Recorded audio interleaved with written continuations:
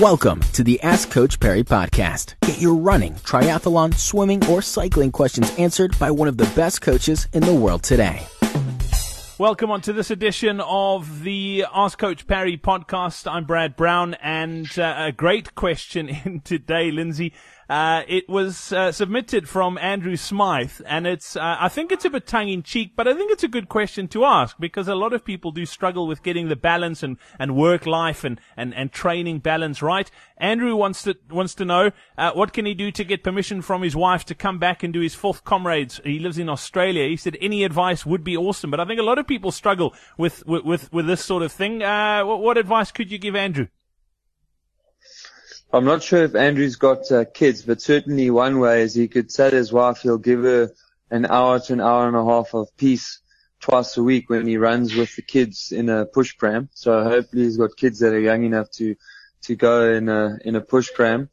And I don't know if his wife has accompanied him on any of the trips yet, but certainly there would be the incentive of letting her experience the warmth and hospitality of Durban and just the incredible atmosphere and warmth of the Comrades community when you're running the race. And then obviously, or maybe not so obvious, I don't know Andrew or his wife, but I know my wife. I'm pretty sure that if I promised her some expensive diamonds after completing my fourth Comrades, she would probably say, sure, you can go and run Comrades.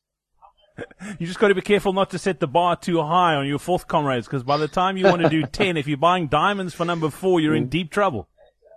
Yeah, that is a very good point. It also helps if you're coming from Australia and spending in rands. Make sure you buy the diamonds in South Africa.